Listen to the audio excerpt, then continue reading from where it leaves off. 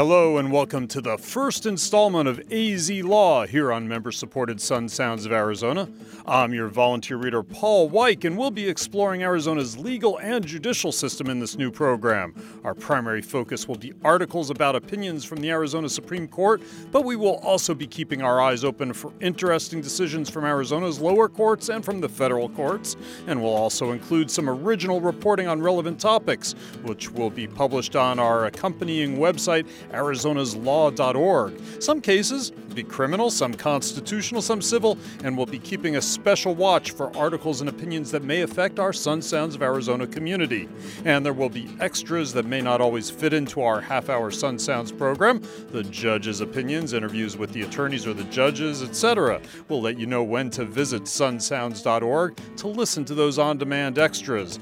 I'm hoping that I'm the ideal person to be hosting this new program. I started out as a news reporter and covered some significant court proceedings during that time. In fact, that's what led me towards a long and satisfying career in the law. I've been volunteering at Sun Sounds for several years now, and this will allow me to combine my interests and skills, my careers, and my passions.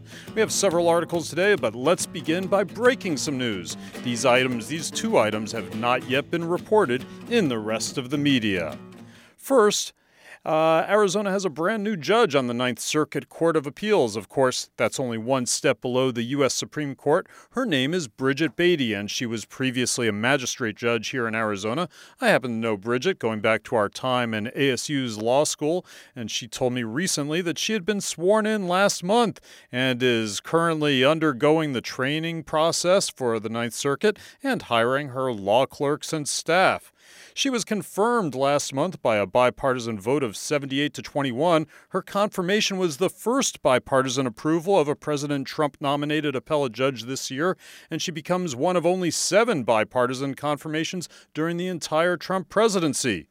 Per research by Arizona's Law and the Judicial Nominations blog, only 4 other Trump nominations for the appellate bench garnered more affirmative votes.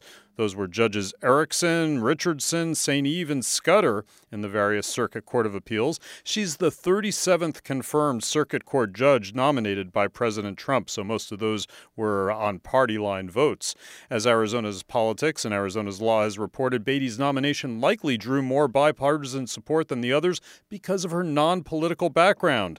In addition, Beatty's nomination was recommended to the Trump administration by previous Senators John McCain, the late John McCain, and Jeff Flake early last year.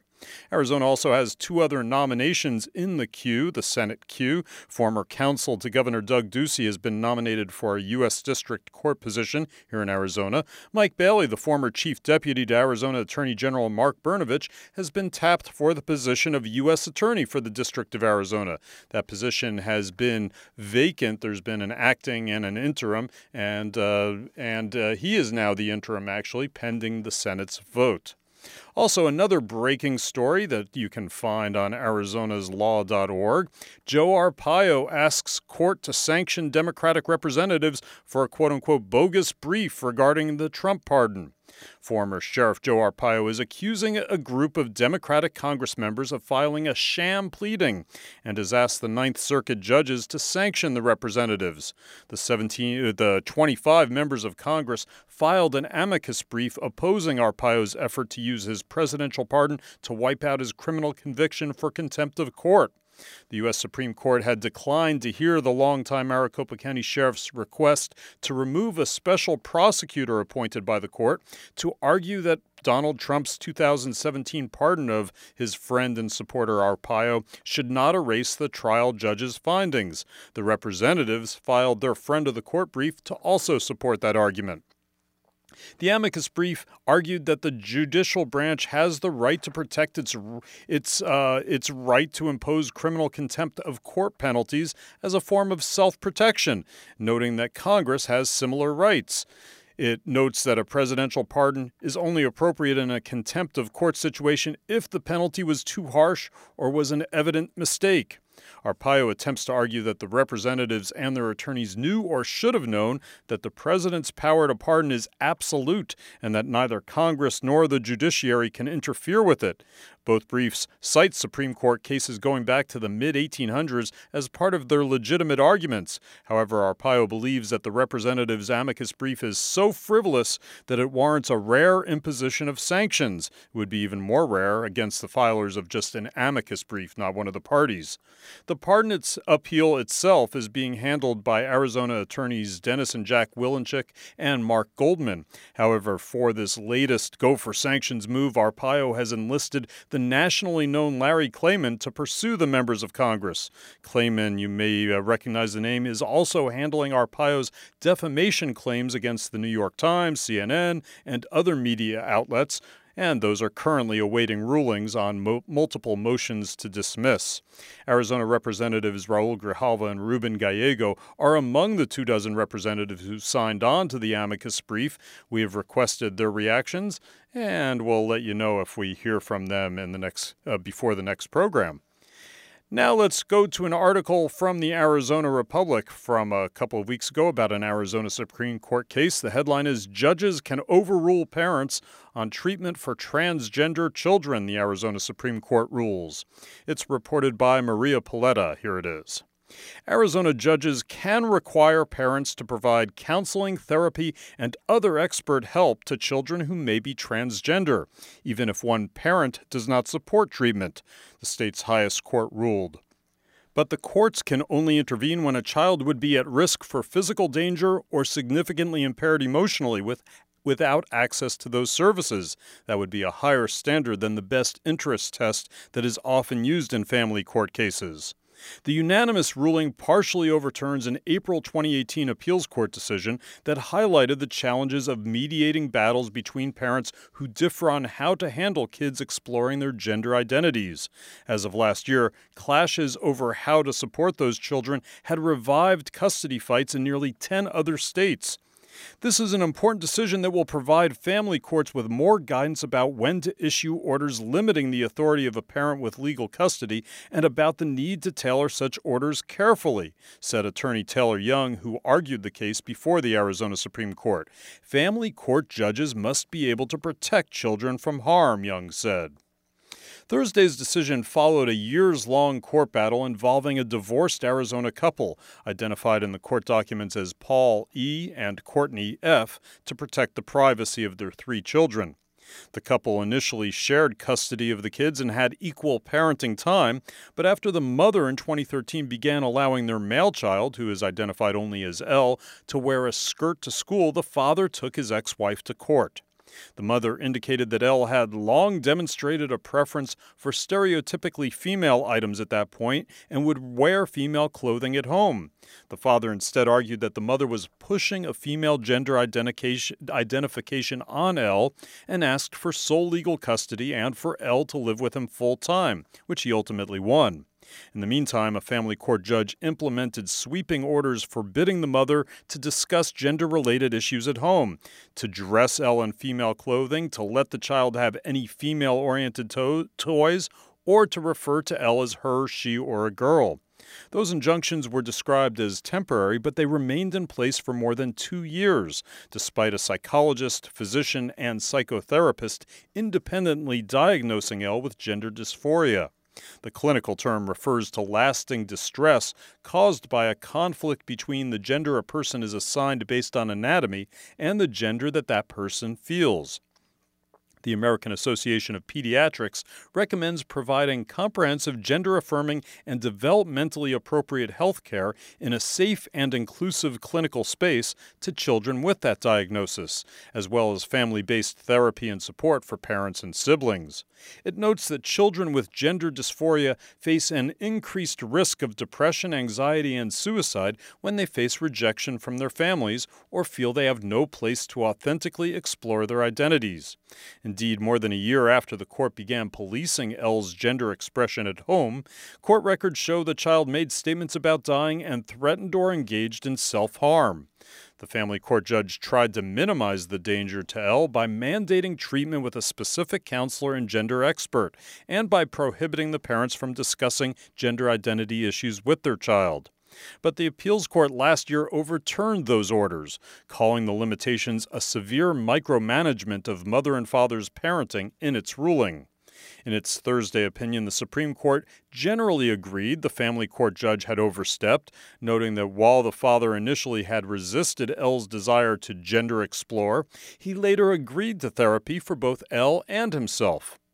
Absent evidence demonstrating that father would choose an unqualified or ineffective therapist or gender expert, the law did not authorize the court to select a specific therapist and expert, the ruling says. But it disagreed that courts cannot mandate therapy or treatment at all, finding that such orders appropriate if a child would otherwise be physically endangered or suffer significant educational impairment. It asked the family court to revisit that element of the case and see if Elle's situation would meet that threshold. If the court makes any or all of these endangerment findings, it may order father to continue Elle's therapy, retain a gender expert, and/or permit Elle to gender explore, the Supreme Court concluded. Shannon Minter, legal director at the National Center for Lesbian Rights, said the center was pleased that the Arizona Supreme Court affirmed that family court judges have the flexibility to craft custody orders that protect children from harm, including requiring supportive counseling and care. The center was a party to the case. This is particularly important for transgender children who require specialized health care to address their unique needs, Minter said, whether they know they are transgender or simply have conflicting feelings about their identities. Catherine Kuvalanka, an associate professor of family science at Miami University who pioneered research on custody fights involving trans children, also called Thursday's ruling a win. She said studies have consistently shown that acceptance and support is imperative for this population, and that a lack of acceptance and rejection often has tragic results. The ruling has the potential to raise awareness among family court professionals about the responsibility to be knowledgeable about the research pertaining to the well-being of transgender and gender-diverse youth, she said. Researchers have repeatedly identified judges who took it upon themselves to decide whether a child had gender dysphoria rather than relying on medical experts. This decision is a step in the right direction, Kuvalanka said. And that was the report from Maria Paletta. There was an opinion piece a couple of days later in the Arizona Republic by Robert Robb, one of their columnists, who disagreed. The headline for that is, "Transgender ruling could make Arizona custody cases even more difficult." It does repeat some of the facts from the article, but I think it's important to get the opinion, so let's go ahead and read the entire thing. A recent Arizona Supreme Court decision was widely depicted as a ruling on transgender rights. That is a testament to the extent to which identity politics dominates the discussion, at least in some circles. In reality, however, the ruling was about parental rights in family court. The decision, a unanimous opinion written by Justice Ann Timmer, strove mightily to make it such, before faltering at the end. The case involved a child diagnosed with gender dysphoria. The child is currently just 12 years old. The dispute between his divorced parents regarding this began when he was 5. The father has been awarded sole legal decision-making authority, but in so doing, a judge issued highly prescriptive orders regarding the gender dysphoria. A particular therapist and gender expert were mandated by the judge. Both parents were denied intercession with them. Both were under gag orders about discussing the subject with their child. The father appealed, asserting that these restrictions violated his sole legal decision-making authority. State law permits such limitations only when necessary to prevent the endangerment of a child's physical health or a significant impairment of a child's emotional development. Although the father at one point expressed skepticism about the gender dysphoria, he has long supported and arranged therapy for the child regarding it. The decision flatly states that there is no evidence that the father will exercise his sole legal decision-making authority in a way that endangers or impairs the child, and the potential for harm due to mismanaging the gender dysphoria is not equivalent to finding that absent a specific limitation, the child would be put at risk for harm or suffer harm. That was a quote from the opinion. So the High Court followed the Court of Appeals in nullifying the gag and intercession orders. The Court of Appeals vacated the entire order and had left the treatment of the child's gender dysphoria up to the father. The finding that there was no evidence that the father would do so in a way that threatened the child would suggest that the High Court would do the same. But it flinched, saying that a family court judge could order treatment, just not specify the providers or restrict parental involvement. While I think the court was trying to uphold parental rights even in delicate situations, this crafts a broader exception than contemplated by the statute. If there is no evidence of bad parenting or even any real risk of bad parenting, what is the basis for a judge to impose conditions on the custodial parent? The intervention of the state in family matters is fraught with difficulty. This decision, while probably intended to provide clarity and limitations, might make it even more fraught. And that was an opinion piece on the Arizona Supreme Court ruling. It was written by Robert Robb and published in the Arizona Republic. Well, next let's turn to an article from Howard Fisher of Capital Media Services, which is syndicated in newspapers across the state. And this was earlier this month. Arizona Supreme Court will not hear the Attorney General's argument against how tuition is set. Here is the article. The Arizona Supreme Court rebuffed the latest bid by Attorney General Mark Brnovich to have the method of setting tuition at the state's 3 universities be declared unconstitutional. Without comment, the justices refused to hear his arguments that the Arizona Board of Regents is acting illegally by essentially deciding first how much they want to charge or how much they think they can charge, and then justifying the amount later. Those factors, Brnovich said, include everything from median Arizona income and the availability of student loans to what state-run peer universities in other states are charging. Brnovich said the Arizona Constitution requires the board to determine how much it costs to educate students and then set the tuition based on that, coupled with how much money the legislature appropriates. With its unconstitutional tuition-setting policy, ABOR, or the Board of Regents, has abandoned its duty to serve as a check on the university presidents and has engaged in an unprecedented series of lockstep tuition hikes across Arizona's 3 public universities that has resulted in a 16-year tuition increase of over 300% at each school. That was written by Assistant Attorney General Bo Roysden. Strictly speaking, the decision by the High Court to refuse his petition does not end the dispute. In fact, attorneys for the Board of Regents urged the justices not to get involved at least for the time being, pointing out that Brnovich has nearly identical claims awaiting review at the Court of Appeals. But the refusal of the Supreme Court to intercede now could prove crucial. In a ruling last year, Maricopa County Superior Court Judge Connie Contes ruled Brnovich has no legal right to bring a challenge to the tuition set for the state's 3 universities or even the policies used to come up with those numbers. Contes concluded that Brnovich can file such lawsuits only when he has specific legislative authority or permission of the governor. In this case, the judge concluded he had neither. It is that ruling that is awaiting action by the State Court of Appeals. But the Attorney General all but conceded that if the appellate judges find that Contes is right that he has no authority to bring the claim, then his efforts to fight the regents and the tuition could come to a halt. In his petition to the Supreme Court, Brnovich told the justices that taking the case directly to them is possibly the only way to obtain judicial review in asserting and obtaining relief on these claims. There was no immediate response from the Attorney General's office. At the heart of the legal fight is a constitutional provision that mandates that instruction at our Arizona's state universities shall be nearly free as possible. ABOR nonetheless adopted a tuition-setting process that did not consider the cost of instruction as a factor when setting tuition, but rather looked at other factors, such as students' ability to pay by taking on debt, his lawsuit charges. Subsequently, the tuition has skyrocketed at Arizona's 3 public universities. Brnovich also is challenging what he said is higher tuition for part-time and fully online students, as well as what he said are illegal mandatory fees unrelated to instruction. Even if Brnovich can eventually get a court to conclude he has a legal right to sue, that still leaves him with a significant hurdle. More than a decade ago, the state Supreme Court dismissed a lawsuit filed by some university students challenging a 39% year-over-year increase in tuition. The justices said the issue of tuition is a quote-unquote political question that is beyond the reach of the courts.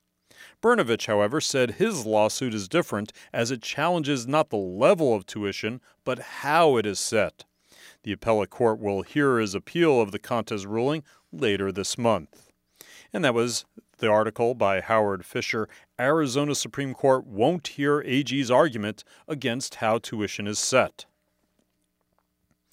Well, next we have an article. Let's go to this article from the Arizona Republic. This was reported a couple weeks ago by Uriel Garcia of the Arizona Republic. Phoenix must pay $1.5 million to police sergeant in hostile workplace lawsuit.